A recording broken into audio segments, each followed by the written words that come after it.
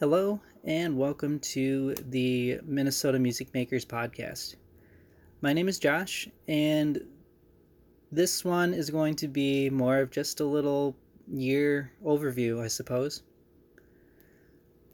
Um, if you've, yeah, you've been living through this as much as I have, um, and it's just been, a roller coaster of everything from masks on, masks off. Maybe we can go to concerts, maybe we can't.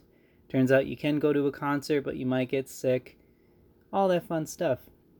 So, for people in the music community, it's really been, an array of emotions of the excitement for getting back out. At least, with summer, we were able to be outside for concerts. And now that winter's moved on, we were so hoping that this crap would be gone, but Omicron Persei 8 had to put a uh, little bump in the road there.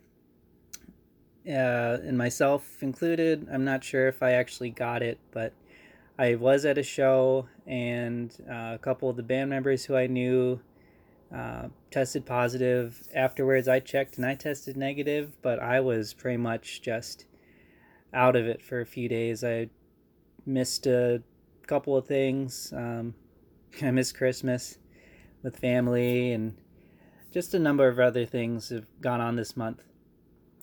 But moving forward, this year has been, it was a learning experience for me. I just my first endeavor with the Prize Fighters Old School Edition, which you can check out on Spotify as well. That I looked back on it and I realized, had I, had those Zoom meetings not worked out, had anything gone wrong, there would have been no backup. I would have been out of material, man. I would have been so screwed, but somehow it all worked out in the end, and I was so happy to have shared that time with a bunch of old bandmates and reflect on some old times. And as of recent with this current podcast, I took what I learned from the Prize Fighters and I've applied it to this. And I've been starting it out easy. As you might have noticed, it's been with friends who I've grown up with, or who I've known around in the music scene for years.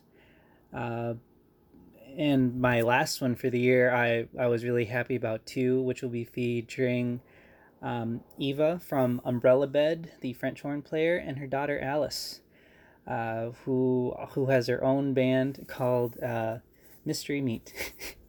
And you'll be able to hear all about that in January, which will be my last episode of, I'm just gonna call it